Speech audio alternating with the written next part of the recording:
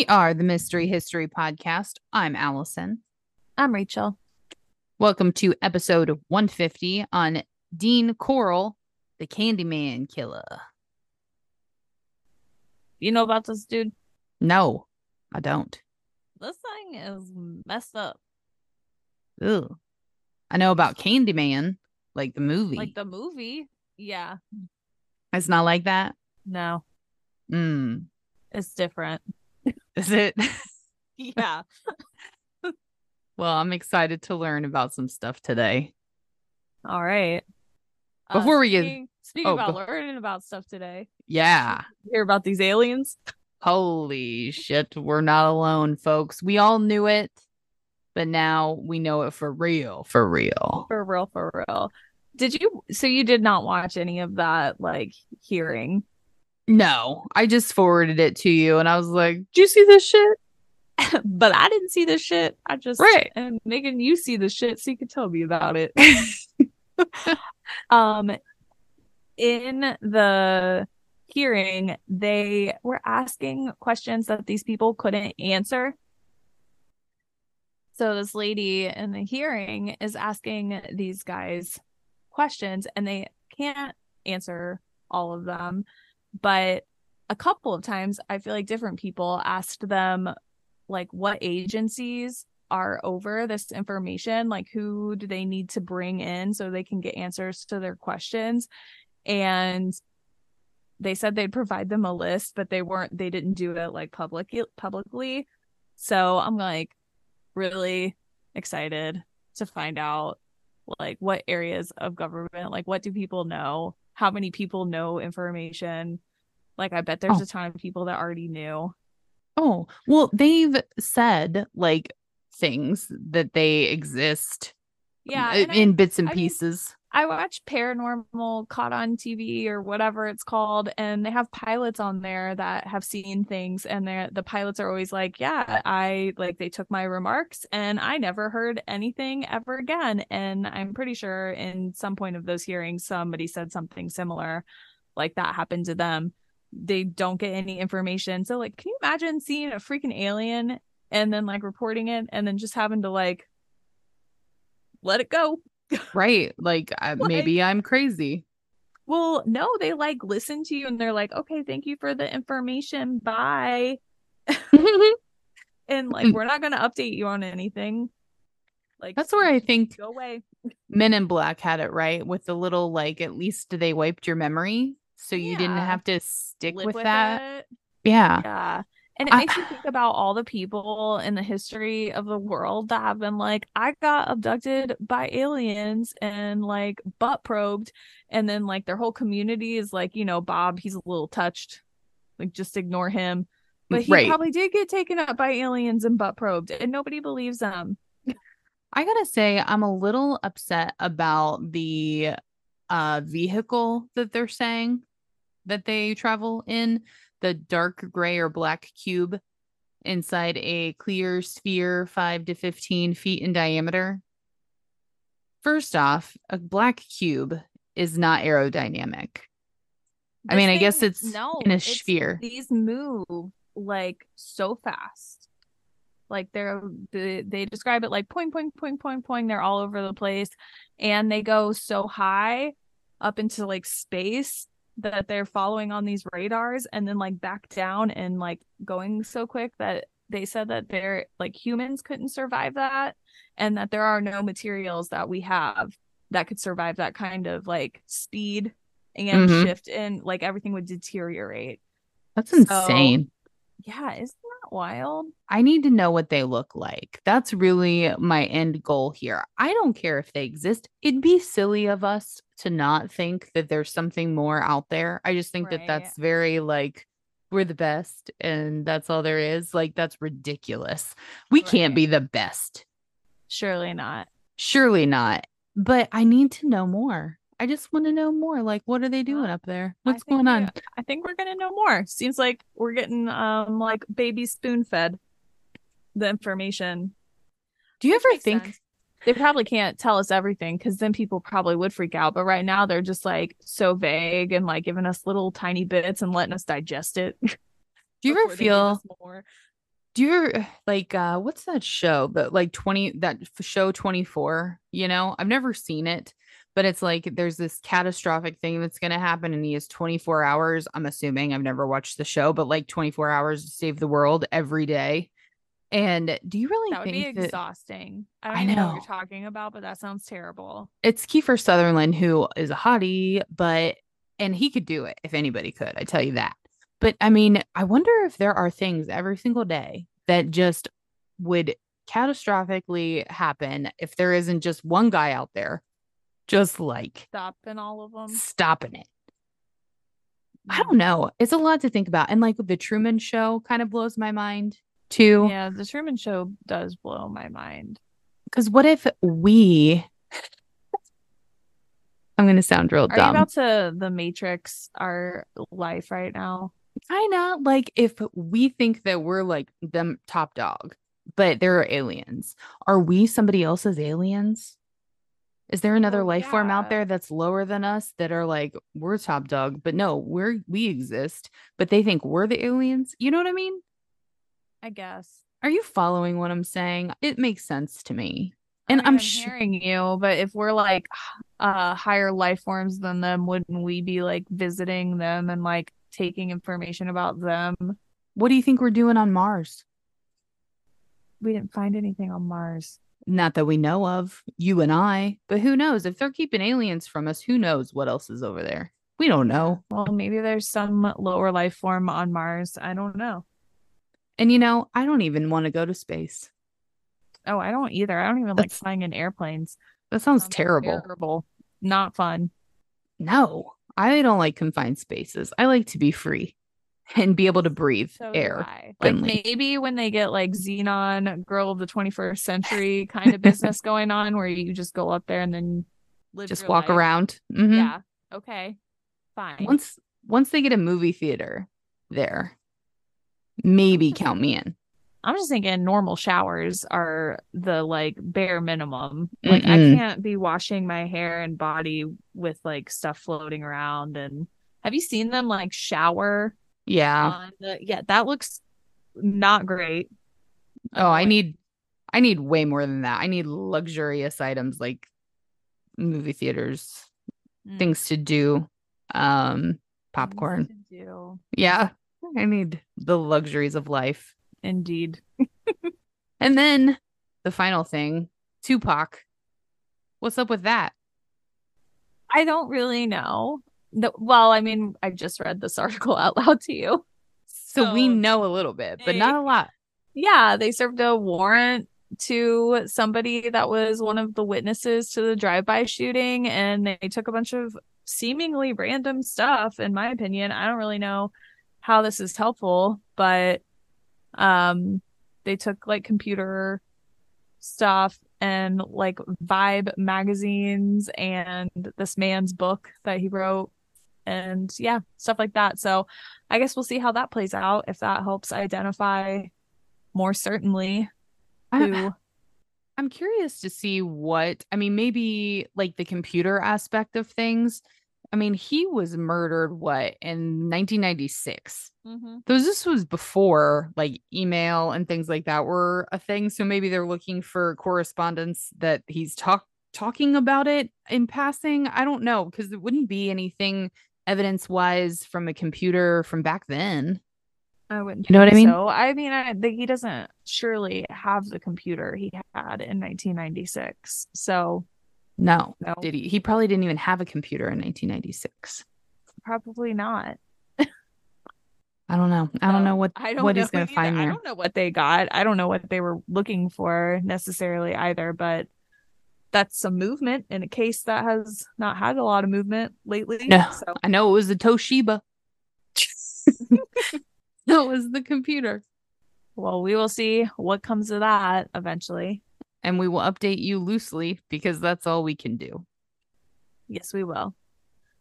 We grab onto bits and pieces Yeah, and feelings. loosely. I mean, I both of us send each other screenshots of articles that neither of us read because I did the same thing. Like, check this out. Let Yeah, me know what happens. we're terrible. But I Yeah. mean, big things. Those are two big things. They are. Things are happening out here, guys. They are. All right. Shall we move on to our topic today Sure. that I also know nothing about? Yes, we can do that. Okay, get us started on this business. Okay. Well, we're talking about Dean Arnold Corll, and he was born on Christmas Eve in 1939 in Fort Wayne, Indiana, to Mary Emma Robison and Arnold Edwin Corll. Arnold was strict with his children, so, strict dad, but nothing was mentioned about like abuse or anything, just that he was strict. Whereas Mary, the mother, was doting and protective of both of her sons, and it was said that the couple was never really happy together. They argued frequently, and they eventually divorced in 1946, 4 years after the birth of their younger son, Stanley Wayne Corll. Mary subsequently sold the family home and relocated to a trailer in Memphis, Tennessee. And the reason she did that was that Arnold had been drafted into the United States Air Force after the divorce, and she moved out there because that's where he was stationed. Oh, And she wanted her sons to remain in contact with their father. wow. So That's a great pretty mom. amicable. Yeah, like these parents seem like normal folk. You know what I'm Hmm. saying? Like nothing crazy's going on. Not the typical, we could see this going downhill from the beginning. This seems pretty Mm-hmm. normal. Yeah. I just gonna say, Dean. hold on, real quick, Yeah. before we go any further, so I can get this out of my mind. Okay. When The Walking Dead happened, and all those memes that were going on, where it was like Carl. Every time we say Yeah. his name, that's all It's I can that. picture. Carl. That's what Okay, it sounds like. sorry. Continue. It's out of your system now. Yes. So Dean was a shy, serious child. He didn't play a whole lot with other kids, but he did show empathy for other kids. So he wasn't super social, but he wasn't like a total weirdo. At the age of 7, he suffered an undiagnosed case of rheumatic fever, and that wasn't recognized until doctors found that he had a heart murmur in 1950. And as a result of that diagnosis, he was not allowed to do gym class in school. Hmm. So that's like I guess, something you have for a while then. It's not like you have a fever and then it's over. yeah, I guess that means that it laid dormant. I don't know a whole lot about rheumatic fever, but they didn't realize that he had it until they noticed he had a heart murmur, and then he was told to like chill out on gym. So not to be too active, I guess. Okay. Dean's parents attempted to reconcile and remarried in 1950, subsequently moving to Pasadena, Texas, which was a suburb of Houston. However, the reconciliation was short lived, and in 1953, the couple once again divorced, with Mary retaining custody of her two sons. The divorce was granted on amicable grounds, and both boys maintained regular contact with their father. Mary married a traveling clock salesman named Jake West. The family moved to the small town of Vidor, Texas, where Dean's half sister, Joyce Janine, was born. Can you Dean's. believe that there was traveling clock salesmen? Like right now, we get people that come up to the door to sell like those vacuums, like home security, or like to spray for stuff like Mhm. insects. But like, did people walk around selling like literally everything? Yeah, I think so. Because that's how like McDonald's milkshakes got started. They went door to door selling milkshake makers. Like, yeah, that is so weird. All I get is Jehovah Witnesses wanting me to come to their church. Right. Dean's mother and stepfather started a small family candy company called Pecan Prince. That's a cute name. Mhm. Initially operating from the garage of their home. From the earliest days of the business, Dean worked day and night while still attending school. He and his younger brother were responsible for running the candy making machines and packing the product, which his Child labor. stepfather, right, which his stepfather sold on his sales route. This route often involved traveling to Houston, where much of the product was sold. From 1954 to 1958, Dean attended Vidor High School, where he was regarded as a well behaved student who achieved satisfactory grades. As had been the case in his childhood, he was also considered somewhat of a loner, although he is known to have occasionally dated girls. So not like he's good. Yeah, like normal, normal. Yeah. He had a job that he was forced to do. I mean, he Mm-hmm. Mm-hmm. in high school, his only major interest was the brass band in which he played trombone. So he's got hobbies. I Yeah, mean, like totally normal seeming, right? yeah. Well, Dean graduated from Vidor High School in the summer of 1958. And from there, he and his family moved to the northern outskirts of Houston so that the family candy business could be closer to the city where they were selling the majority of their product. Dean's family opened a new shop, which they named Pecan Prince in reference to the brand name of the family product. So they were selling that, and now Mm-hmm. they have a storefront basically. In 1960, at the request of his mother, Dean moved to Indiana to live with his widowed grandmother. And during this time, Dean formed a close relationship with a girl, although he rejected a subsequent marriage proposal she made to him in 1962. That's Dean lived unheard of for like the in the time. 60s. Yeah. Yeah. Dean lived in Indiana for almost 2 years, but returned to Houston in 1962 to help with that family candy business, which by this time had moved to Houston Heights. He later moved into an apartment of his own above the shop. Dean's mom divorced Dean's stepdad in 1963 and opened a new candy business, Oh, which she named Corll Candy Company. Her eldest son was appointed vice president of the new family firm, with his younger brother Stanley being appointed secretary treasurer. that's adorable. It is, right? The same year, one of the teenage male employees of Corll Candy Company complained to Dean's mother that her son had made sexual advances toward him, and in response, she fired him. Not Dang. not her son. Of She course not. fired the teenage boy. Well, I mean, you can't expect to go to the Coral Candy Company asking to fire a coral, I guess not. even though you should, you know. Yes, definitely. Or, I mean, yeah, it's inappropriate regardless. I was going to say you could make sexual advances on somebody, but like maybe he didn't need to be fired, but just say, like, hey, don't do that with employees. Right. No means no, buddy. Makes people uncomfortable.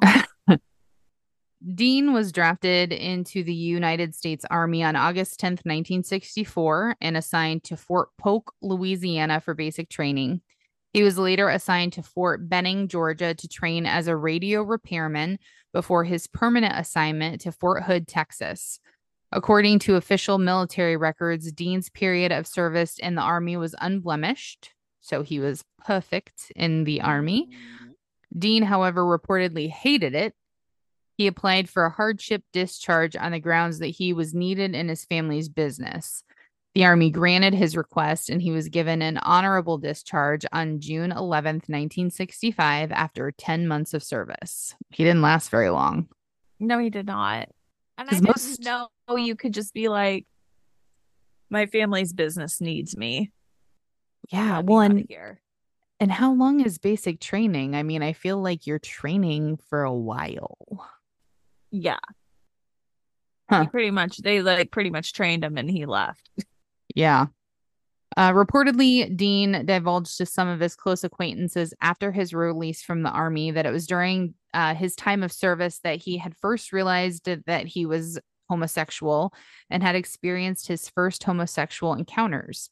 People noticed subtle changes in Dean's mannerisms when in the company of teenage males after he had completed his service and returned to Houston, which led to talk that he may be gay. Now, let me just put this little nugget out there. And now it is way more acceptable to be gay than it was in the 60s. Right. But the difference is that it's never okay to be gay with children. No. If you are an adult. Period. That will always be an issue forever. Forever. Forever and ever. Any sexual anything with children. Always going to be a problem. And I feel like sometimes they, and I'm using they, but they use it as like it's because I'm gay. No, it's because you're trying to have sex with children. That is the problem. You are a pedophile. Well, I have noticed that there is like actually a lot, considering like the population of gay men just, out in the world versus gay men that have like murdered people, like serial killers, and then just men in general, and like not men in general, heterosexual men and serial killers. Like the numbers are off, right? Mm-hmm. Does that make sense? Like, mm-hmm. I feel like because so many men were like suppressed, mm-hmm.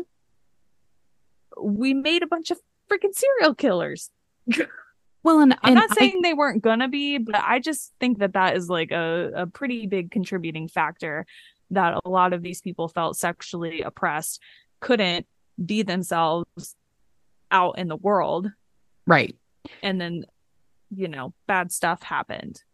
That also could come into play with the having their sights set on children as well, because they in their mind, because society is like telling them like pedophiles. No, I would say in gay men, the gay men who go after go after children in this instance. I'm saying I'm not giving them a pass. I am saying I'm confused. that okay, so in the 60s, yes, as a gay man that is not out in the open, okay, I could see where you might look to a younger person over an adult because they are more impressionable.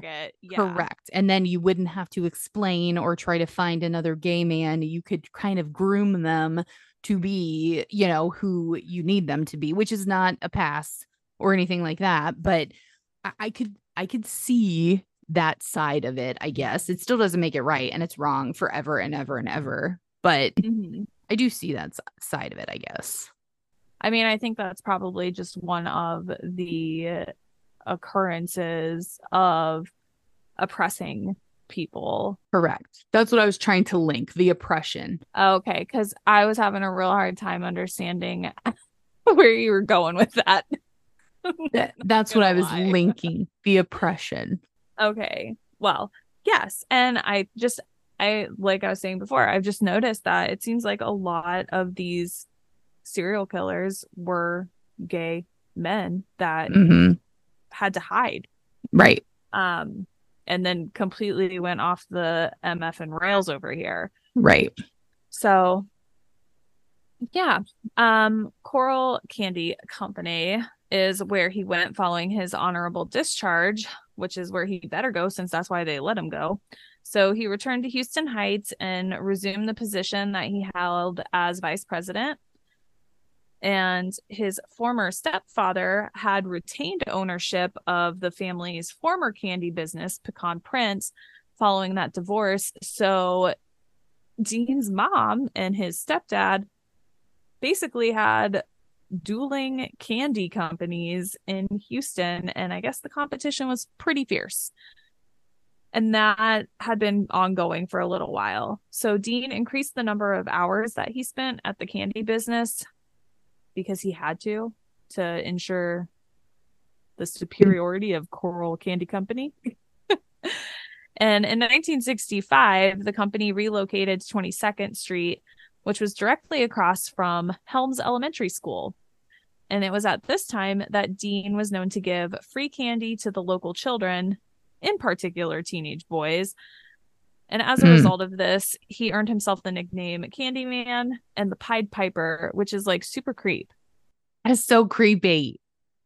Like, I don't know if that part's made up or what. Like, maybe this person is mistaken because, like, calling somebody the Candyman, that's one thing. Calling them the Pied Piper, Ugh. I mean, that would make sense, like, after the fact, I guess. But, like, I don't know. That was weird. I don't know if that's accurate because it's got me questioning. Yeah, that's not good. I don't know. I mean, the Candyman is very just straight to the point. He was the Mhm. Candyman. I The mean, Pied Piper lures children with away from candy. their homes. I Not with mean, candy, with his pipe. but in this still, case, it was with lures candy, children. Yeah, so that's just weird. but it's The not wrong. No, they weren't wrong. It's just not okay to call somebody that before they're luring children. The company employed a pretty small workforce, and Dean was said to have been seen flirting with a lot of the teenage male employees, which is really what most of the people that worked there were. Dean was also known to have installed a pool table at the rear of the candy factory where employees and some other local kids would congregate. So he kind of set up a scene where he would have like some younger people hanging out. It's got a pretty sweet setup. Well, yeah, Candy, a freaking pool table. Man, yeah. And it's got this is where things start to turn. oh, great. I can't wait. Are you ready? You know what we forgot to announce at the beginning of this episode? But That this is a two-parter. oh, this is going to be a two-part. Yes, it is. Okay, so here we go. In 1967, Dean, who was 28, got a little friendly with a 12-year-old boy named David Owen Brooks. Then a kid who was in sixth grade that had what? Spectacles? Yeah, he wore glasses. What? Okay. He's just Bes- he's just a glasses wearing sixth grade kid out of all these kids that didn't Dean have would give glasses. Dean would give free candy to. He picked this 12-year-old to really get close with. Okay, David. He liked him a lot. David Mhm. initially became one of Dean's many close companions that was young, regularly socializing with Dean and various teenage boys who congregated at the rear of that candy factory where he set up that pool table, right? He also joined Dean on the regular trips he took to South Texas beaches. Nope. In the company of various kids, and later commented that Dean was the first adult male who did not mock his appearance. So, okay, that's why the spectacles are important Yeah. because he has low He's self just like esteem. he's just like a little dorky baby. As somebody who had glasses, I can honestly say I was never like, I don't know. I don't think I ever got made fun of about my glasses. And I probably should have because they were rough there for a while. They were a little Coke bottle for a hot They were second. they were terrible. I But mean, it's fine, but I mean I owned them, but yeah, you did. Do you know I what, don't Allie? I'll tell you right now, like I feel like you are so funny and so witty that even if somebody tried to make fun of you, you I don't know if this happened or not, but I could very easily see somebody trying to make fun of you and you turning it around and making them cry. And like everybody that saw that happen was like, never gonna make dang. fun of that girl, Man, you I don't know? know. I don't remember that ever. Yeah, I don't know. I don't I remember anybody saying anything about your glasses either, ever. Me neither. And I don't Pun- remember ever thinking anything about your glasses. I So remember looking back at pictures and being like, what was I doing? What happened? Why did nobody tell me? was that in like sixth grade? Because Yes. They were terrible. literally everybody looked like crap in sixth grade. So I don't Man. know. Man, rough. Anyway, so that sucks that he feels that way because nobody should. Everybody's got glasses and it's fine. Yeah. But he chose him because of that. So whenever David told Dean he needed cash, Dean gave him money. And The kid began to view Dean as kind of a father figure. Upon Dean's urging, a sexual relationship gradually developed between the two, which essentially, I mean, if he's giving him money, is like a Well, he started prostitute. doing, yeah. Beginning in 1969, Dean paid David in cash or with gifts, okay, to allow him to perform fellatio on him. So when he was 14 Wow. and David's, Dean was 30. oh, God, Yeah. and that sucks because, like that could be a father figure type situation, but as a parent, you have to be so high alert to anything. Like, Oh, yeah. Like any adult that is shows any sort of interest in your child, even if they're like trying to be a mentor or yeah, something. Yeah, it sucks that we have to be like that. it's like the Boys and Sucks Girls for Club. it Like, sucks for everybody. It sucks for it anybody does. that wants to mentor kids. It sucks for Hmm. parents that have to be like vigilant to make sure nothing happens. Like, yeah, I don't know. But apparently David's parents were not concerned about Dean. No, obviously not, especially if they're letting them take them on trips and Mm-hmm. things like that. But I'm sure, there's safety you would assume in numbers. And there was several kids that went. Around. So, Yeah. I mean, I'm sure it's kind of like a camp, essentially. Yeah. They felt figured. But okay. David's parents were divorced. His father lived in Houston and his mother had relocated to Beaumont, a city 85 miles east of Houston. In 1970, when he was 15, David dropped out of Waltrip High School and moved to is it Beaumont to live with his Beaumont. mother. Yeah. Whenever he visited his father in Houston, he also visited Dean, who allowed him to stay at his apartment if he wished. No. Later that same year, David moved back to Houston. By his own later admission, David began regarding Dean's apartment as his second home. Ew. Mm-hmm. By the time David dropped out of high school, Dean's mother and his half sister Joyce had moved to Colorado after the failure of her third marriage and the closure of Corll Candy Company in June 1968. Although she often talked to her eldest son on the phone, his mother never saw him again. Hmm, that's weird. Yeah. So she was in Colorado and I guess they just didn't travel to visit. Hmm, that's weird to run a company with your mom and then never see her again. Well, he never sees her again for a reason. Okay. But I mean it's a bit of a time. So that was like 1968. Everything wraps up in a few years. But yeah, I mean it's a stretch of time where he doesn't see them. It's probably, I mean, honestly, when you think about it, it's probably due to like money Yeah. and just I not being mean, able to travel to visit. yeah, if your company closes, I'm sure you're not rolling in the dough to be able to make Mm-hmm. trips. Following the closure of the candy company, Dean took a job as an electrician at the Houston Lighting and Power Company, HL&P. Like DP&L. Freaking Yep, hate those people. No right. offense to anybody that works there. It's not your fault. Freaking vultures, man. Right? I'll talk to you about this later. Anyways, I was about to start talking about DP&L some more, and I'm sure our listeners would love to hear that. All right.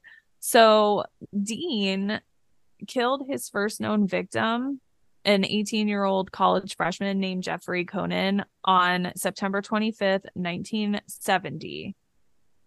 Jeffrey vanished while hitchhiking with another student from the University of Texas, and he was going to his parents' home in Houston. He was dropped off at a corner in the uptown area of Houston at approximately 6:15 p.m. And it was at this time that Dean likely, I mean, we don't know for sure, offered Jeffrey a ride to his house, which Jeffrey evidently said, okay, cool, thank you, to. About the time of Jeffrey's murder, David interrupted Dean in the act of sexually assaulting two teenage boys whom Dean had strapped to a four-poster bed. So Holy. obviously it wasn't exactly the same time, but it was around the same time frame that this occurred. Dean promised David a car in return for his silence. Wow. And David said, okay. What? Dean later bought him a green Chevy Corvette.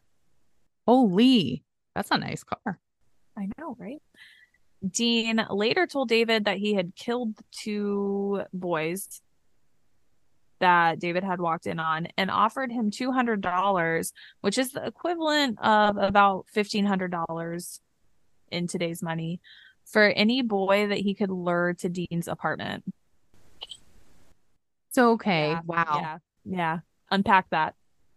Okay, so first off, I have a question, just your thoughts on the matter. So, this occurred about 2 years after the candy company closed. Yeah. Do you think that if the candy company had not closed and he was still in that this would have occurred? Or do you think he like idle hands are the devil's plaything and he's not. Around young teenage Yeah, boys anymore. right. I don't know.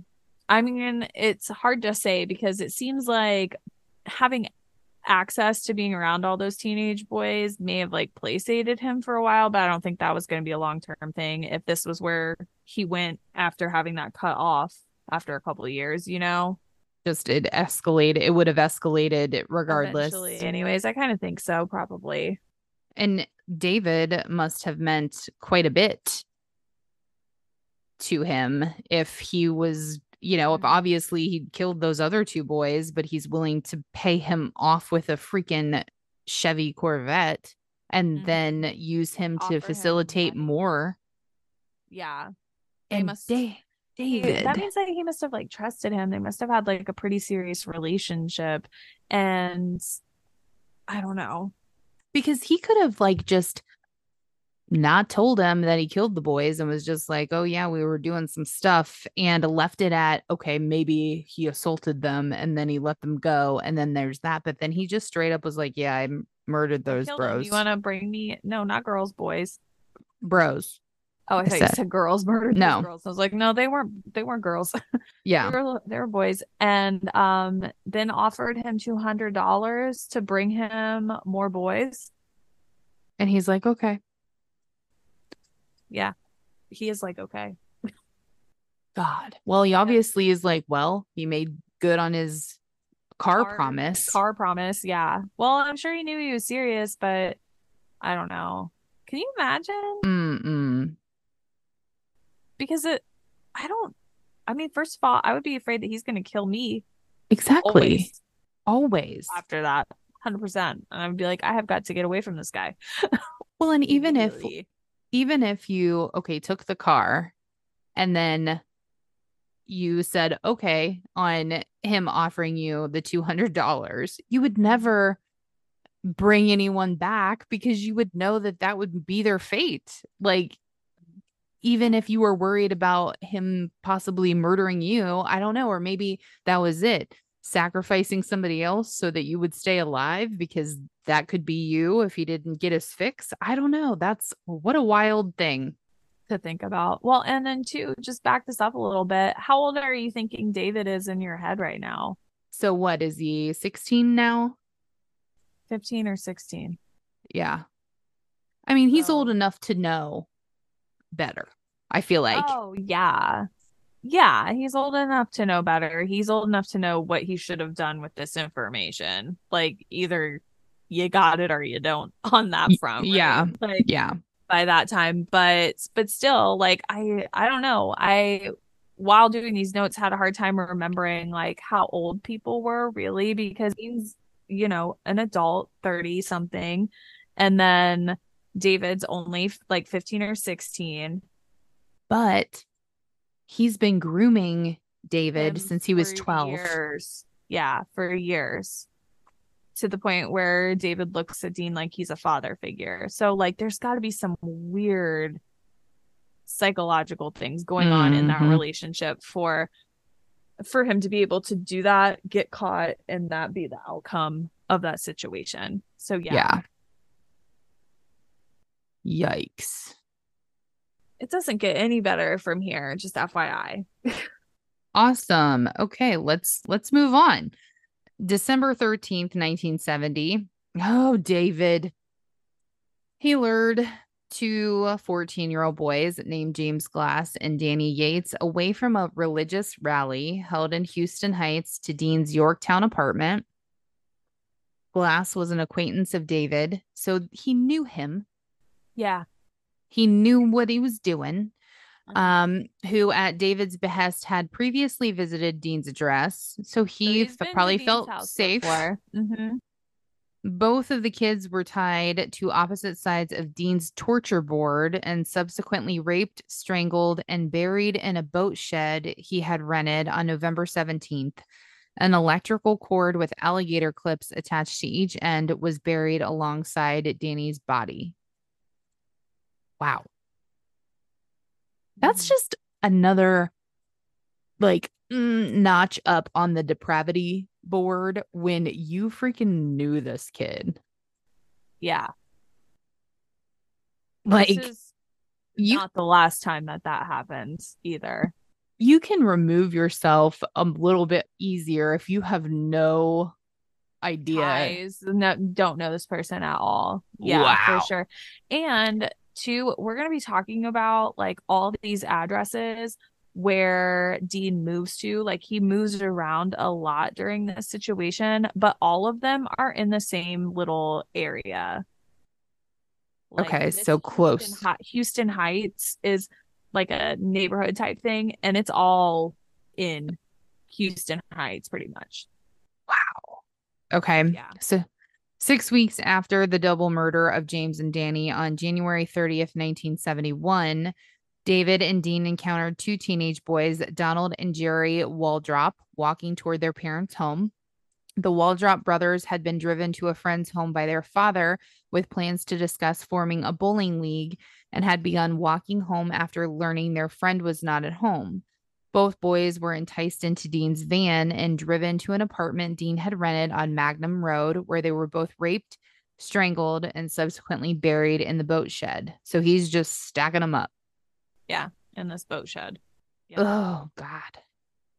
Between March and May of 1971, Dean abducted and killed three other people, all of whom lived in Houston Heights, and all of whom were buried toward the rear of the rented boat shed. In each of the abductions, David is known to have been a participant. Of course, Dean would want him to be a participant because then he's really not going to squeal. Yeah. One of the three victims was 15-year-old Randall Harvey, and he was last seen by his family on the afternoon of March 9th, and he was going towards Oak Forest, where he worked part-time as a gas station attendant. Randall was driven to Dean's Magnum Road apartment, where he was subsequently killed by a single gunshot to the head. The other two victims were 13-year-old David Hillegeist and 16-year-old Gregory Malley-Winkle, and they were abducted and killed together on the afternoon of May 29th, 1971. Now, as had been the case with some of these other parents of the victims of Dean, both sets of parents for David and Gregory, they really launched a search for their sons.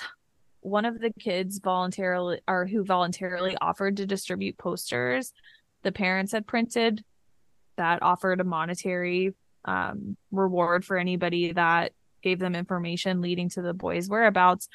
This kid that offered to do that was 15-year-old Elmer Wayne Henley, and he was a lifelong friend of Hillegeist. So one of these victims. Elmer pinned the reward posters around the heights and attempted to reassure Hillegeist's parents that there might be an innocent explanation for the boy's absence. So he was pretty involved in one of these boys' disappearances. And that's going to come up in a minute. Okay. On August 17th, 1971, Dean and David encountered a 17-year-old acquaintance of David named Reuben Watson Haney walking home from a movie theater in Houston. David persuaded Haney to attend a party at an address Dean had moved to on San Felipe Street that previous month. Haney agreed and was taken to Dean's home, where he was strangled and buried in the boat shed. In September 1971, so not even a month later, Dean moved to another apartment in the Heights, 915 Columbia Street. David later stated he had assisted Dean in the abduction and murder of two boys during the time Dean resided at this address, including one boy who was killed just before Wayne Henley came into the picture. That was a quote in his confession. David stated the boy killed immediately prior to Henley's involvement in the murders was abducted from the Heights and kept alive for approximately 4 days before his murder. The identities of both of these victims remain unknown. Jeez. Jeez. Yeah. I mean, that's different though, like keeping them alive. Mm-hmm. That's almost Definitely adds worse. like I know. I think it is too. Like, if you're gonna get murdered, obviously you want to die faster. Yeah. I mean, it gives people a chance to escape, but it also gives you all this like if you're the murderer, all this like prolonged time to be a total creep and be awful. And it's all this time that this person's alive that's like scared for their life. I don't know. That's just, yeah, it's an extra layer of messed up. And for the families too. Like you never want I to know. hear that your loved one suffered. Mm-hmm. And if they were alive for 4 days, you know that they suffered Mm-hmm. for a long time. Yeah, it's really sad. So in the winter of 1971, David introduced Elmer to Dean. Elmer likely was lured to Dean's address as an intended victim. However, Dean evidently decided that he would make a really good accomplice and offered him the same fee of $200 for any boy that he could lure to his apartment, informing him that he was involved in a white slavery ring operating from Dallas. So just keep that in your mind because we're going to talk about that not today, but for the next episode. That he Now, told him that he was involved in a white slavery ring. how do we know how old Elmer is? Did we state that? Is he about the same age as David? Actually, Do we yeah, know? he was 15. So, Okay. yes, yeah. Elmer later stated that for several months he ignored Dean's offer, which to me tells me that he had several months to go and tell somebody Right. that this creepy ass old man offered him $200 to lure his friends over to his house. But Mm-hmm. he did not do that. He did maintain an acquaintance with Dean and gradually began to view him as something of a brother type person.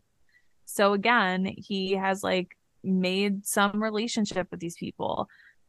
Elmer admired his work ethic and he considered him somebody that he could confide in. His work ethic of luring boys to their deaths, like this is what we want to aspire to be. I don't know. I don't know if he's talking about his electrician stuff or like what. I don't know. But it's Huh. not good. Whatever it is, whatever work ethic he's talking about, I don't like it. I really like how quickly he murders boys. That's something to admire. Messed up.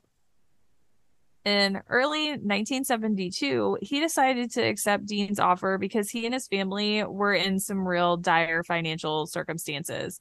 So he said the first abduction he participated in occurred during the time Dean resided at 925 Schuler Street, which is an address he moved to in February in 1972. So this guy is moving every couple months. Why is that? Because he's murdering people in them, and then he I thinks don't that. know. I don't know. But you know what? If that is why, like, think about it. Because I did think that same thing. And I was thinking about Jeffrey Dahmer Uh-huh. and how his neighbor is like, this guy is effing up to something. Yeah. Somebody go check this out. But if like one thing happens and then the person leaves, Right. You don't think then you're about not it. doing anything. So I don't know if that's why he's moving so much. But if it is, that makes sense. What kind of leases is this guy I signing? don't know. These must be like One. real, like lower income Mm-hmm. apartments, I'm assuming. So maybe maybe you're not signing a lease at all. Maybe you're paying month to month right up front. I don't know. I don't know the situation. I don't know what these apartments look like. I don't know any of it. Right. But I don't know how you move like that, man. He must just have a suitcase. He must, because man, moving sucks. I'm never moving again. I tell you I'm that. never moving again either unless I win the lottery. Right. Unless I can pay somebody to move me. Like, Right. And the new house better be really freaking cool. yeah. Because no, it's awful. But yeah, he's moving every 10 seconds. So I don't know. David later claimed that Elmer became involved in abductions while Dean was residing at the address right before. So they had some conflicting statements on when he really became involved. Could you blame him though if he moves 15 times in a month? I mean, who knows where this guy was living at the time? Right. So if we go with what Elmer said, the victim was abducted from the Heights in February or early March 1972, and in the statement that Ulmer gave to police following his arrest, he stated he and Dean picked up a boy at the corner of 11th and Stewwood and lured him to Dean's house on the promise of smoking weed with the pair. At Dean's residence, using a ruse he and Dean had like pre-prepared, Elmer cuffed his own hands behind his back, freed himself with a key hidden in his back pocket, and then tricked the boy into putting the handcuffs on himself. And then Dean bound and gagged him. That's a I don't John know Wayne how. Gacy move, man. Yeah. Ugh, I don't like Yeah. that. Then Elmer just left the boy alone with Dean, believing he was going to be sold into this sexual slavery ring that he had told Elmer he was involved in. The identity of this first victim that Elmer assisted with is unknown. They don't know who he is still. Oh my God. Mm-hmm. That So would it just goes eat back and you. forth. Like they find people, but then they also like bring in people they know. And why? This is a short span of time, and this is a lot of teenage boys. And I Mm-hmm. don't really know what was going on here Like, where are the because police? well, they're not, we're going to talk about the police investigation later, but like, as far as I know, which I haven't done those notes yet, so I actually don't super know, but as far as I know, they're not like, there is a teenage serial killer, like boy serial killer out here. Keep your kids at home. You would think, though, a lot of times, like when stuff like this happens, the parents are the ones that are like throwing a fit. And especially if there are that many, but maybe if some of them are unknown, Some nobody's of them looking are for unknown. them. Some of them are like older, like 18 or 19. And Mm-hmm. some of them, I mean, they're also teenage boys, and I think this is a lower income place, so maybe they think some of them ran off. I don't know, but still, this is a lot. This is a lot of people already, and there's still a lot more. Man, So this is wild. How have I never heard of this? I don't know. I Ugh. hadn't either though. 1 month later, on March 24th, 1972, Elmer, David, and Dean encountered an 18-year-old acquaintance of Elmer's named Frank Aguirre leaving a restaurant on Yale Street where he worked. Elmer called Frank over to Dean's van and invited him to drink beer and smoke weed with the trio at Dean's apartment. He agreed and followed the trio to Dean's home in his Rambler. I mean, why wouldn't you? Yeah. Like, this kid. Why not? Yeah, you'd be like, okay, sounds like a good time. See you over there. And he's 18, just got off work. Why not? Inside Dean's house, Frank smoked some weed with the trio before picking up a pair of handcuffs Dean had left on his table. In response, Dean pounced on Frank, pushed him onto the table, and cuffed his hands behind his back. Elmer later claimed that he had not known of Dean's true intentions towards Frank when he had persuaded his friend to accompany him to Dean's home.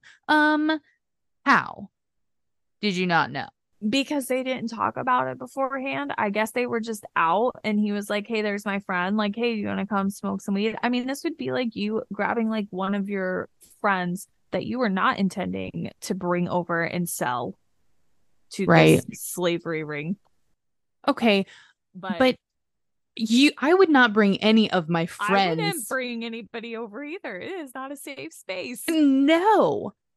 In So, a yeah, he's obviously jeez. dumb AF, but I think he truly didn't think that was going to happen. In a 2010 interview, he claimed to have attempted to persuade Dean not to assault and kill Frank once Dean and David had bound and gagged him. However, Dean refused, informing Elmer that he had raped, tortured, and killed the previous victim he had assisted in abducting, and that he intended to do the same thing to Frank. Elmer subsequently assisted Dean and David in Frank's burial at High Island Beach. So, like, sorry, dude, you're dead, so I'm going to help bury you? No. Yeah. Oh my God, these people are idiots. Despite the revelations that Dean was in reality killing the boys he and David had assisted in abducting, Elmer nonetheless became an active participant in the abductions and the murders. One So month where did later, this guy get these kids? no, Like, what the fuck, right? I don't know. I How wonder did what his that what's his face happen? look like. I need to know what Elmer looks like. I need to Why? know because that matters. Do you See think he if looks really stupid? I want to know what all these people look like. Do they have faces that people just like flock to that look like they're safe? I mean, he looks normal. Would you take candy from them?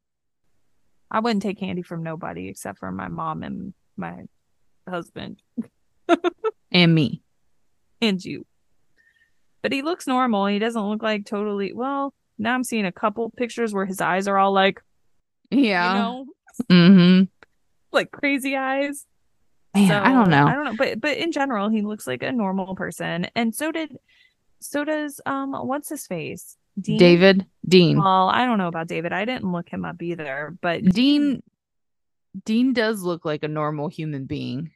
yeah, he actually is like in A these old handsome timey man. photos, pretty attractive. Yeah, like he looks Mm. like a good looking dude. That's why you can't trust But looks, man. heck no. 1 month later, on April 20th, he assisted Dean and David in the abduction of another boy, a 17-year-old named Mark Scott. Mark, who was well known to both Elmer and David, was grabbed by force. So it wasn't like a friendly, hey, come over. He was grabbed. And he fought furiously against attempts by Dean to restrain him, even attempting to stab his attackers with a knife. You go, boy. Mm-hmm. Get it. However, Mark saw Elmer pointing a pistol towards him, and according to David, Mark just gave up. I would Sad. just shoot me. I'm going to go out swinging. Just shoot me. Mm-hmm. But he probably didn't know if they were trying to rob him or like whatever. Yeah, So I what get was it. going on? Yeah. He was tied to the torture board and suffered the same fate as Frank: rape, torture, strangulation, and burial at High Island Beach. Yeah. David later said that Elmer was especially sadistic in his participation in the murders committed at that Schuler Street apartment. And Elmer later admitted to gradually becoming fascinated with, quote, how much stamina people have when they're being murdered. What? That's weird. That is a weird statement. Before Dean vacated the address on June 26th, Elmer assisted Dean and David in the abduction and murder of two other boys named Billy Bolt and Johnny DeLome. In David's confession, he stated that both boys were tied to Dean's bed, and after their torture and rape, Elmer manually strangled Billy, then shouted, "Hey, Johnny," and shot Johnny in the forehead with that bullet exiting the boy's ear. That didn't kill Ah, Johnny. no. And he was then pleading for Elmer to let him go before he was strangled. Both of those boys were buried at High Island Beach. How big is this friggin' shed, man? The High Island Beach is a different area. That's not Oh, the boat okay. shed, but Okay. it's like they picked two spots now, and that's where they get rid of these Between those two. poor victims that they have. Yeah, it's between the two now at this point. During the time that Dean resided at Schuler Street, The trio lured a 19-year-old named William Riddinger to the house. He was tied to that plywood board, tortured and abused by Dean. David later claimed he persuaded Dean to allow William to be released, and he was allowed to leave the residence. Wow. Why? I don't know. And then, like, what happened? Right. I'm gonna specifically look that up for next episode because, like, where did that guy go? Not to Why the did, cops, obviously. yeah, why didn't everything stop right then and there? Why did he let him go? Very strange That is strange. situation. On another occasion, during the time that Dean was at that apartment, Elmer knocked David unconscious as he entered the house. Dean then tied David to his bed Oh, and assaulted him repeatedly before releasing him. Despite that assault, David still continued to assist Dean in the abduction of the victims. oh, I bet he thought he was dead. But why would you keep helping after that? I have no idea. Because he probably thought he was like safe from that happening to him, and then it happened to him and he still like decided to stick around. Right. And why would he do that to David? Why wouldn't he do that to Elmer? I don't know. Elmer wasn't unconscious. Yeah, I don't know. But I don't know if that was You like would premeditated. I mean, I'm assuming it was because, like, how do you accidentally knock somebody unconscious? But you would feel though that like because David and Dean have such a close, it seems, relationship that Dean would be pissed at Elmer because he did that to David. did You know what what I to mean? David? Not Elmer knocked David unconscious. I think he did that for Dean. Oh, Dean told him to do that? I think so because right after that, Dean then tied him up and assaulted him. Oh, dang. I So read I'm that pretty like sure. that was a planned attack. Yeah. And wouldn't Elmer be like, okay, when's that going to happen to me? I mean, I would be thinking that, but this guy's obviously an idiot. He is the biggest friggin' idiot. All of them are. Yeah, run. What are you doing? It's not like he's got them like tied up in his basement. They are literally out living their lives with the Mm-hmm. knowledge that this is going on and with the intent of bringing other people there. And they, at any point in time, could be like, hey, cops, Yeah, yeah. they know where all the bodies are, they have evidence, but they participated and they were doing stuff. So maybe that's why they got like immediately too afraid to do anything. But at minimum, even if you didn't tell the cops, wouldn't you just like freaking run away from that situation? Oh, yeah, I'd be gone. They should have enough money by now with all the money that David should be paying them to be able to like You mean Dean? flee. All the Yeah, money that's Dean's what paying them? yeah, Yeah. David and Dean, those are too close Too together. close. Too Yes. close. Yeah. Yes. By how much money Dean, if he's still even paying them, I would assume there had to have been some Some reason sort for of. them to continue. Yeah, I think he is. I think he paid, as far as I know, he paid them for all of this. So I don't And know. he's getting all this money just from being an electrician. I mean, I know that electricians make pretty decent money, but dang, Yeah. especially at the rate that they're going, holy. Mm-hmm. All right. After vacating the Schuler street residence, Dean moved to an apartment at Westcott Towers, where in the summer of 1972, he is known to have killed a further two victims. The first of these victims, 17-year-old Stephen Sickman, was last seen leaving a party held in the Heights shortly before midnight on July 19th.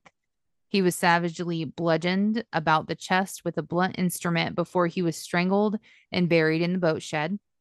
Approximately 1 month later, on or around August 21st, a 19-year-old named Roy Bunton was abducted while walking to his job as an assistant in a Houston shoe store. Roy was gagged with a section of Turkish towel and his mouth bound with adhesive tape. He was shot twice in the head and buried in the boat shed. Neither boy was named by either David or Elmer as being a victim of Dean, and both were identified as victims only in 2011. So, We'll wow, talk more about that later, but yeah. that was a while. Mm-hmm. Um, on October 3rd, 1972, Elmer and David encountered two Heights teenagers named Wally J. Samoa I don't even know. I don't even know how to say this. Samonix and Richard Hembry walking to Hembry's home. Jay and Richard were enticed into David's Corvette and driven to Dean's Westcott Tower apartment. That evening, Jay is known to have phoned his mom at home and to have shouted the word mama into the receiver before the connection was terminated. Oh my Oh God, that my would haunt you. God. That would haunt you forever. I know. The That's following morning, heartbreaking. that is. The following morning, Richard was accidentally shot in the mouth by Elmer with a bullet exiting through his neck.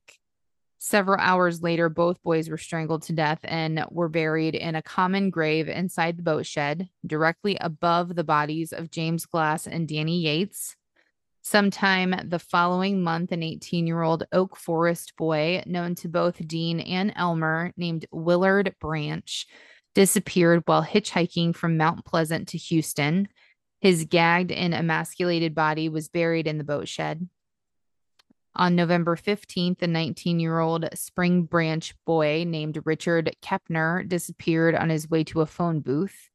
Richard was strangled and buried at High Island Beach. Altogether, at least 10 teenagers between the ages of 13 and 19 were murdered between February and November of 1972. That is insane. 5 of whom were buried at High Island Beach and 5 inside the boat shed. Isn't that terrible? That's crazy. On January 20th, 1973, Dean moved to an address on Wirt Road in the Spring Branch district of Houston. Within 2 weeks of moving into this address, he had killed 17-year-old Joseph Lyles. Joseph was known to both Dean and David. He had lived on Antony Drive, the same street upon which David lived in 1973. On March 1st, Dean vacated his Wirt Road apartment. He briefly resided in an apartment on South Post Oak Road before moving to 2020 Lamar Drive, an address his father had vacated in Pasadena. Now, that is just crazy. Mm-hmm. There are so many bodies. Yeah. Everywhere. And like, how? Right. I hadn't even thought about this, but at this point, like, how often are they transporting people's bodies to these places to like get rid of them? How is nobody noticing? And I couldn't imagine, even if the boat shed and the other place, like, there has to be a crazy smell. Coming out that boat shed for sure. Yeah, because I'm sure it's tin and it gets, it's hot. I And don't even know what a boat shed is. Do you know what a it's boat just, shed is? Is it just a well, shed? Like a yeah, big it's shed? just a shed, yeah, that you put boats in. And I'm thinking of like a shanty for like a fishing boat. It could be something much larger. I don't know, but I'm I don't I'm assuming with what they're using it for, it's something inconspicuous and small. Mm-hmm. I'm picturing something that is like far away from everybody else with like Mm-hmm. some woods around it and some like water, I would assume. Not necessarily. I mean, like, think of Norris Lake. Is this where, oh my freaking God, dude, it is like your guys' boat shed in Norris Lake. I Yeah. just looked up a picture of it and it's like where we would pick up your boat in Norris Lake. Yeah. How did nobody notice that? Yeah. This somebody somewhere would be passing by that And be with like, your OMG. And with if your you're windows down, like driving by. and if you're Jesus. coming in and out all the time, Mm-hmm. how did nobody see this? I was literally picturing a shanty shed like you were talking about out in the middle of nowhere by itself, not like a big aluminum boat shed where everybody keeps, like, multiple people keep their boats.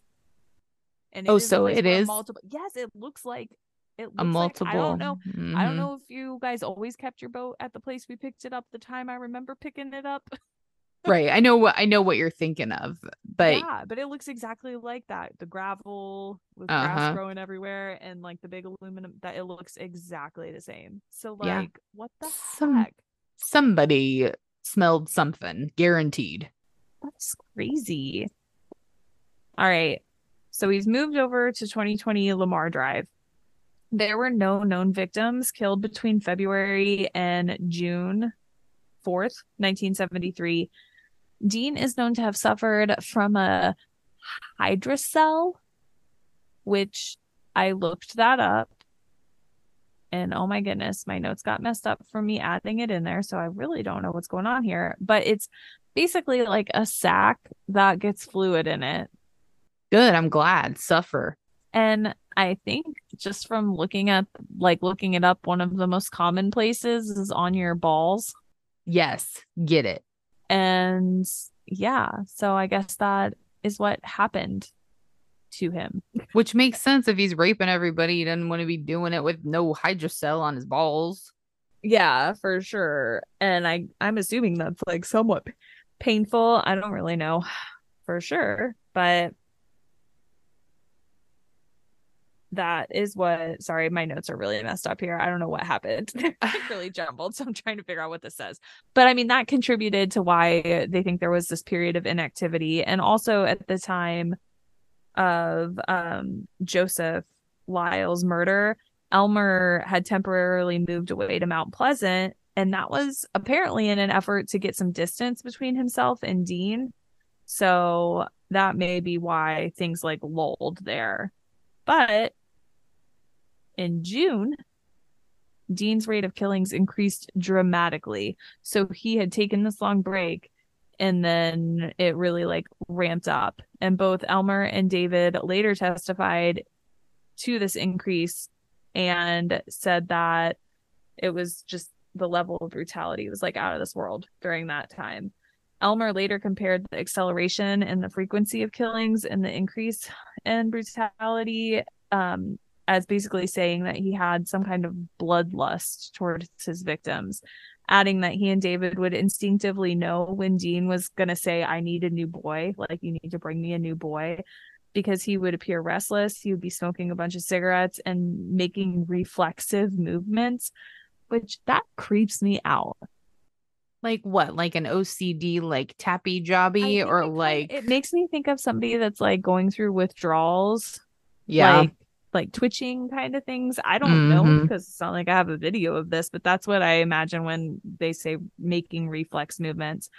On June 4th, Elmer and Dean abducted 15-year-old William Ray Lawrence. After 3 days of abuse and torture, William was strangled before being buried at Lake Sam Rayburn. This is a new place. New place. Yes. Less than 2 weeks later, 20-year-old Raymond Stanley Blackburn was abducted, strangled, and buried at Lake Sam Rayburn also. Did he have a boat? Not that I know of. Okay. On July 6th, 1973, Elmer began attending classes at the coach's driving school in Bel Air, where he became acquainted with 15-year-old Homer Lewis Garcia. The following day, Homer telephoned his mom to say he was spending the night with a friend. He was shot and left to bleed to death in Dean's bathtub before he was buried at Lake Sam Rayburn. 5 days later, on July 12th, 17-year-old John Sellers of Orange County was bound, shot to death, and buried at High Island Beach. In July 1973, after David, Yeah. wait a minute. Yeah.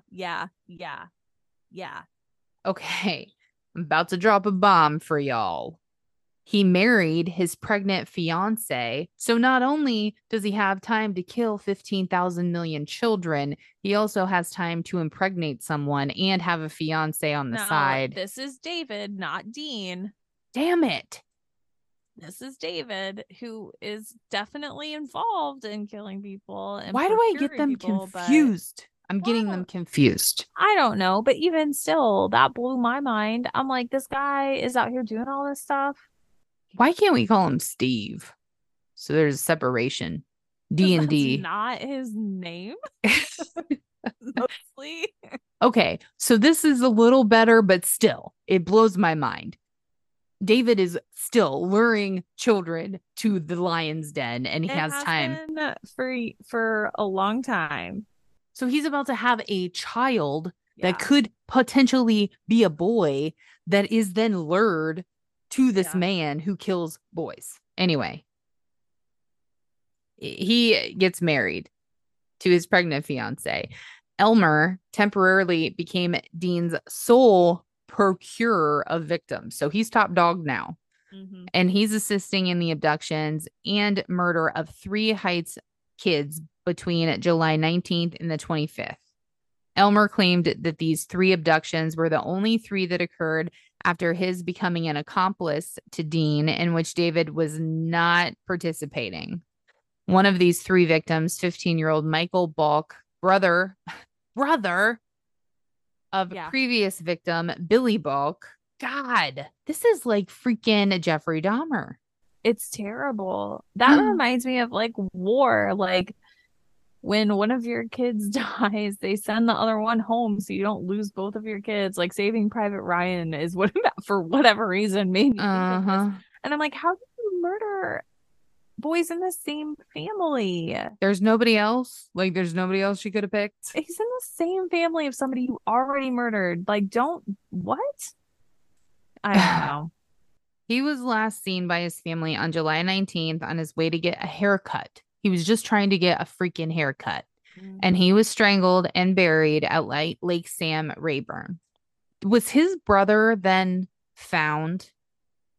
Did they know that the other son, they don't know that they never found him yet? No, they found him. They don't know right now, though. Right. Okay. So both of their sons essentially are just Are missing forever. missing. Mm-hmm. God. The other 2 victims, Charles Cobble and Marty Ray Jones, were abducted together on the afternoon of July 25th. Elmer himself later buried both boys' bodies in the boat shed. By himself? Mm-hmm. Dang. On August 3rd, 1973, Dean killed his last victim, thank God, a 13-year-old boy from South Houston named James Stanton Dramala. James was abducted by David and Dean while riding his bike in Pasadena and driven to Lamar Drive upon the pretense of collecting empty glass bottles to resell. At Dean's home, James was tied to Dean's torture board, raped, tortured, and strangled with a cord before being buried in the boat shed. Do we have a count? Do we have a count of how many this is? So I think it's 25. Jesus. I don't know that we said all of them, but I think when it's said and done, there was at least 25. That is insanity. And I might no, there's more than that. Oh my God. There's more than 25. Because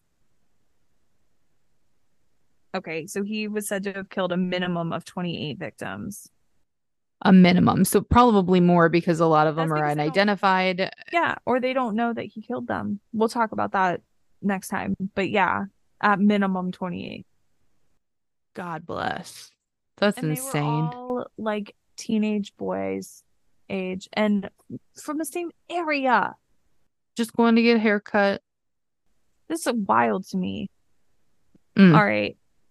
So August 8th, well, August 7th is where we're starting. On the evening of August 7th, 1973, Elmer, who at this point was 17, invited a 20-year-old named Timothy Cordell Curley to attend a party at Dean's Pasadena residence. Timothy was a casual acquaintance of Dean's who they intended on being his next victim, and he accepted the offer. David was not present at the time. So they arrived at Dean's house where they sniffed paint fumes, which is just so weird to me. Did you ever sniff stuff? Never. Never. I sniffed those paint markers that smelled like different Yeah, well, you and like fruit everybody else, sister. just But because they like smell good. sniffing stuff always scared the shit out of me Yeah, because no. I think I heard like very early on that you can go completely brain dead and just die. Yeah. I was And I was worried about that huffing stuff, the blow stuff for the yeah, like the air keyboards. stuff. Yeah, yeah, all Yeah. the same vein. Do you remember that episode of man, what is that show called? That Where people are intervention. yes, and that girl that was like whole I think I Her saw that when I was relatively young too, and I was like, wouldn't be me. you know what her name was? Definitely not doing that. What was it, Ashley? Allison. Allison. I knew it was either you or Ashley had the same name as her. Man, Mm-hmm. she was I hope she's doing well now. I hope I so hope she's too. okay.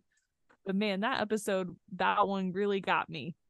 It's like, absolutely not will I No. ever be doing that. Yeah, that was rough. So, anyways, they're over here sniffing paint fumes for whatever reason. And they were drinking alcohol until midnight. And at midnight, they left the house, promising to return soon. Elmer and Timothy then drove back to Houston Heights, and Timothy parked his vehicle close to Elmer's home. The two got out of the vehicle and started hearing some noise coming from across the street, and it was coming from their 15-year-old friend, Rhonda Louise Williams's house. So they walked over there toward her house, and Rhonda was there with a sprained ankle. She had just been beaten by her drunk father that evening, Dang. and Elmer invited her to come out and go to Dean's house with him and Timothy, and she said, okay. She climbed into the back seat of Timothy's Volkswagen and they all drove back to Dean's Pasadena residence. At approximately 3 a.m. on the morning of August 8th, Elmer and Timothy, with Rhonda, went back into Dean's house. Dean was freaking pissed. He was mad. Because she had a vagine. Yeah, he was real mad about this girl being in his house. He was real mad at Elmer for bringing this girl into his house and told him in private that he had, quote, ruined everything. Mm. Just a little bit dramatic. Little dramatic. Yeah. A little bit dramatic. Elmer explained that Rhonda had argued with her father that evening and didn't want to go back home. Dean appeared to calm down and offered all of them some beer and some weed. And the three teenagers started drinking and smoking weed. And then Elmer and Timothy started sniffing those paint fumes again. What do you do? Do you And just go to the store and buy some paint and I huff don't it? know what. Like Oh, is it? It's got to be like spray paint, right? maybe kind of that's in How the do you same not get vein. spray paint all over your face when you do that? I don't know. You know what I was really worried about? I thought that would be a bigger deal is What? eating paint chips. I always heard of like people eating paint chips and how bad that was. I never It never had really the came up, did it? never. I never had that be a thing. That has never happened to me either, but you know what? That is like a thing, right? Like when the paint Yeah. has what is that? Lead. Lead Lead, isn't paint? it? Yeah. Yeah. But who's eating it? I don't babies. I don't How does know. that happen? It must fall off the wall. I mean, because we have plaster walls So do and the we, and it paint does, does yeah. chip, but I don't know. Evie's never eaten I've paint never seen chips. anybody eat paint chips, And I didn't period, even in have my to, life. I You didn't didn't have to even have tell to her tell not her. to. Yeah. She just she just knew. Not the thing to do. It's evolution. I Yeah. feel like we've There it surpassed that. is. There it is. But yeah. So they're over here sniffing paint fumes. Dean, while they're doing this, is just watching them Hmm. intently, just checking them out. And after about 2 hours, everybody except for Dean passes out. Oh no. So he was probably over there not drinking, not smoking Hmm. weed, not sniffing paint, just waiting for Yep. these dumb teenagers to go to bed. Oh God. Elmer wakes up to find himself lying on his stomach and Dean is putting handcuffs on him. Not good. mouth is taped shut. His ankles were bound together. Timothy and Rhonda were laying beside him. They were both bound with nylon rope, gagged with adhesive tape, and lying face down on the floor. And poor Timothy was naked. He gonna get raped. Mm. Mm-hmm. Mm, mm, mm, mm. Yeah. Okay. Noting that Elmer had woken up, Dean removed the gag from his mouth. Elmer protested in vain against Dean's actions, where Dean reiterated that he was pissed with Dean for bringing that girl into his house and that he was going to kill them all after he assaulted and tortured Timothy. Initially saying, "Man, you blew it bringing that girl," before shouting, "I'm going to kill you all, but first I'm going to have my fun." He then repeatedly kicked Rhonda in the chest before lifting Elmer to his feet, dragging him into the kitchen and placing a 22 caliber pistol against his stomach, threatening to shoot him. Ugh, that would be the worst. Mm-hmm. Like just the anticipation of it, knowing it's coming. Not that he didn't Right. deserve it, because he totally did, but Elmer calmed Dean, promising to participate in the torture and murder of both Rhonda and Timothy if Dean released him. After about 30 minutes of discussion, Dean agreed and he untied Elmer, then carried Timothy and Rhonda into his bedroom and tied them to opposite sides of his torture board. Timothy was on his stomach, Rhonda on her back. He then informed Timothy of his intentions to look up his anus as Elmer again began inhaling paint fumes from a paper bag. What does that mean? That's what you do. You spray paint into a paper bag Oh, and then and you huff then it. you huff it. Okay, I don't know about this, but what's this look up his anus? What I is don't that? know. What I is don't that know. intention? There's some stuff later that they like we're going to talk about some more like of the more gruesome things that happened to some of these boys that we really like glossed over in this episode. So there's some things in the next episode I think that may give a little bit more information into what that means, but at this point I'm not really sure. Okay. Well, we can't wait for part two. I mean, I could probably wait. Yeah. So Dean then handed Elmer a hunting knife and ordered him to cut away Rhonda's clothes, insisting that while he would rape and kill Timothy, Elmer would do the same to Rhonda. Elmer began cutting away Rhonda's clothes as Dean undressed and began to assault and torture Timothy. Both Timothy and Rhonda had woken up by this point. Timothy began writhing and shouting as Rhonda, whose gag Elmer had removed, lifted her head and asked Elmer, "Is this for real?" To which Elmer answered yes. Rhonda then asked Elmer, "Are you going to do anything about it?" We don't know. We don't know. Yes, we do. Elmer then asked Dean whether he could take Rhonda into a separate room. Like, do we need to do this here or can I move her? Dean ignored him. And then Elmer grabbed Dean's pistol and shouted, "You've gone far enough." And as Dean was trying to get off of Timothy, Elmer said, "I can't go on any longer. I can't have you kill all my friends." So he's had enough. Yeah. Dean approached him saying, "Kill me, Wayne," which is, his name's Elmer Wayne. So that's what he goes by. Elmer stepped back a few paces as Dean continued to advance upon him, shouting, "You won't do it." And then he did. He He did fired it. at Dean, hit him in the forehead. The bullet failed to fully penetrate Dean's skull because it's 22. Yeah, little pea shooter. Yeah. And he continued to lurch towards him, which was terrifying. Oh Because yeah. Oh like if yeah. I shot somebody in the head and they're still coming for me, You're a zombie. like this was a headshot. Uh-huh. What's happening? So he's lurching towards Elmer, and at that point, Elmer fires two more rounds, hits Dean in the left shoulder.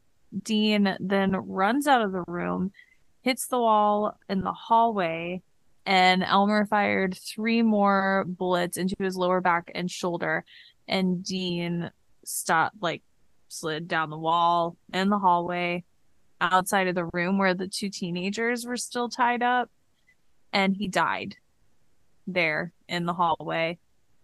There's a picture in here if you want to see it because it's readily available on the internet. I don't know. That is so weird to me that ever since we've been children, you can just very easily find dead bodies on the internet. Right. That is I just mean, bizarre to me. it is bizarre, but I mean, it's not the most graphic image I've ever seen. No, this one's very mild, which is, I still remembered to warn you You did, that it and I was in appreciate here. that. You can't But see his face, which I think would be worse. yeah, that always is worse. I mean, you can see the blood on the wall, and he's definitely there. His butt is very white, but But yeah, he was killed with a 22, so it's not like anything is like big missing explosive. or anything. Yeah, Yeah. So, anyways, he ended up dying in the hallway naked good. like that. Yes, exactly.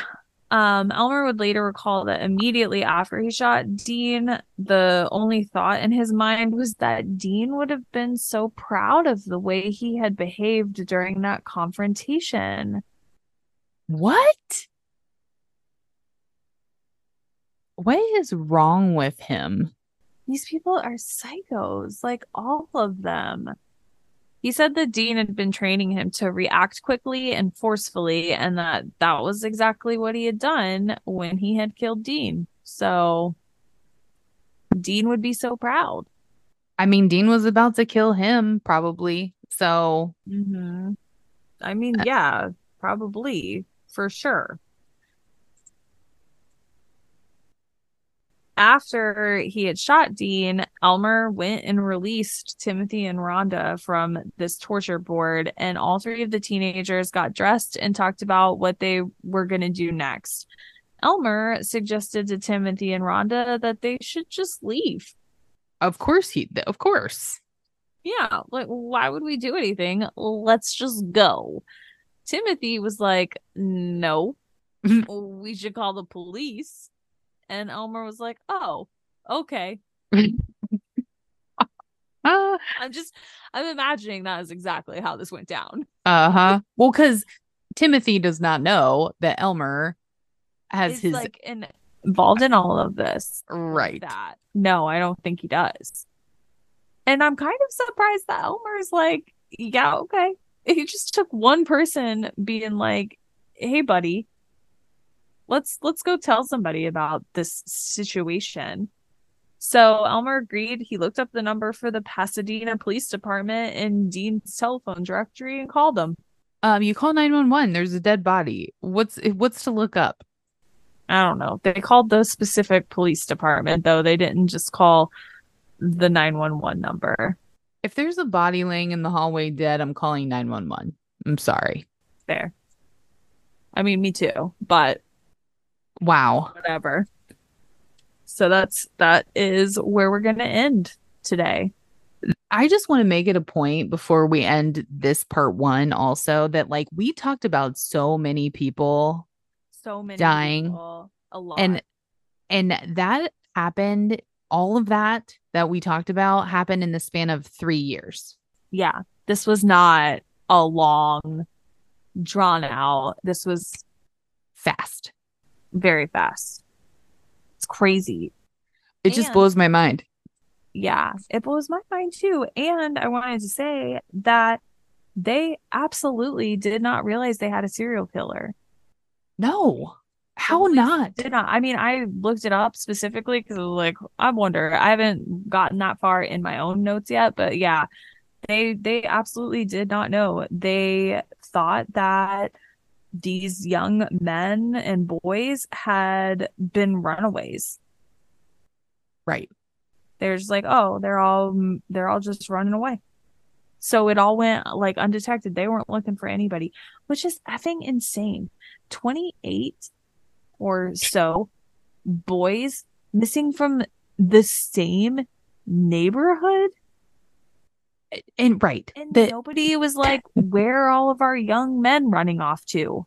I could see maybe five, like five Yeah, runaways. Okay, fine. sure, sure, Fine. whatever. 28, nope. Never. In the And it's same in area. Houston, so it's like a city, but still. Yeah. It's too close. It's too close together. Maybe the parents weren't like calling and reporting them missing all the time. Like, I guess And some of them obviously did, but maybe not all of them did. So they weren't like, oh my God, there's 28 people missing. well, and I feel like there are some connections here. I mean, like They David and all freaking Elmer, they knew some of knew these these people. people. Mm-hmm. And Yeah. Dean. Yeah. Yeah. Wow. This is There's definitely insanity. connections. Mm-hmm. Yikes. Mm-hmm. Yikes. And two, nobody is questioning why this old ass man is hanging out with these like 15 and 16-year-olds all the time. Right. That's weird. I know he moved a lot. So maybe there literally was just nobody paying attention that hmm was like around and saw him more than, a month. Right. But mm, I mean, damn. Damn is right. This is just, I'm shocked that this is not something that is like, maybe it is mainstream knowledge and we just missed it. But this is not There's something. apparently a documentary on Netflix called something like The Clown and the Candyman, and it's about John Wayne Gacy and this guy. So I feel I, like I've definitely heard his name before, but I just did not realize. Like, I had no idea. that it was this many people. Yes, Yeah. absolutely not. And just, I don't know. There's so many things that came into play here. Like, he would not have been able to get all those people to his house if he did not have those two young boys working for him. Like, there's no way him as a grown adult man could have lured all of those people in such a short span of time over to his house. So, like, they were integral to this. hmm And him moving all the time was integral to him getting away with this. His family not being around. Like, nobody is like paying attention to what he's doing. He's Right. just some electrician person that's just minding his own business and moves every 5 minutes. I And don't know. what It's wild. I want to know what David's fiance has got to say about probably his weird. I know that he like kind of got out of it at the end there, but I'm sure I wonder how long they were together before he like dipped out and what his explanation was for I'm sure some odd behavior that he had partook in during their Before he courtship. dipped. Oh, I don't know. Maybe he just got her pregnant like a Yeah. one night stand and then was like, oh, we should probably get married because they were young. Yeah. They're like 17 or 18. I mean, they're kids. Yeah. Jeez. Jeez, oh Pete's. Because, yeah, I mean, you don't think about that, but they are freaking kids. Where are their freaking parents? I don't know. Talk This is about just talk about wild. odd behavior. Right. Where are their parents? I don't know. It's just a lot. Like, things really, I don't know, lined up in a way for this to happen and him not get caught earlier. And I don't know, it's really, really sad. So many young boys, and nobody noticed that Right. there was something going on. That really just floors the shit out of me. I can't.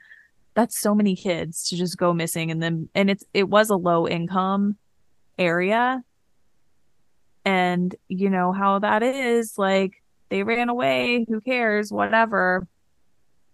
That's still so many in a Makes me short amount sick. of time, though. That just shows how many little kids can go missing And nobody from a care. low income area, and nobody hmm gave a shit Right. except for some of their parents. I don't know. Mm. Hate that. Well, do you want to cite your sources? I would love to. I use Wikipedia and thesun.com, forensicreader.com, thoughtco.com, and allthat'sinteresting.com. All right. Well, this is part one. Part one. Mm-hmm. We will dive into a lot more on part 2 of Dean Corll, the Candyman Killer. We hope you enjoyed this week's episode. We hope you have a great week, and we will see you next time. Bye. Bye.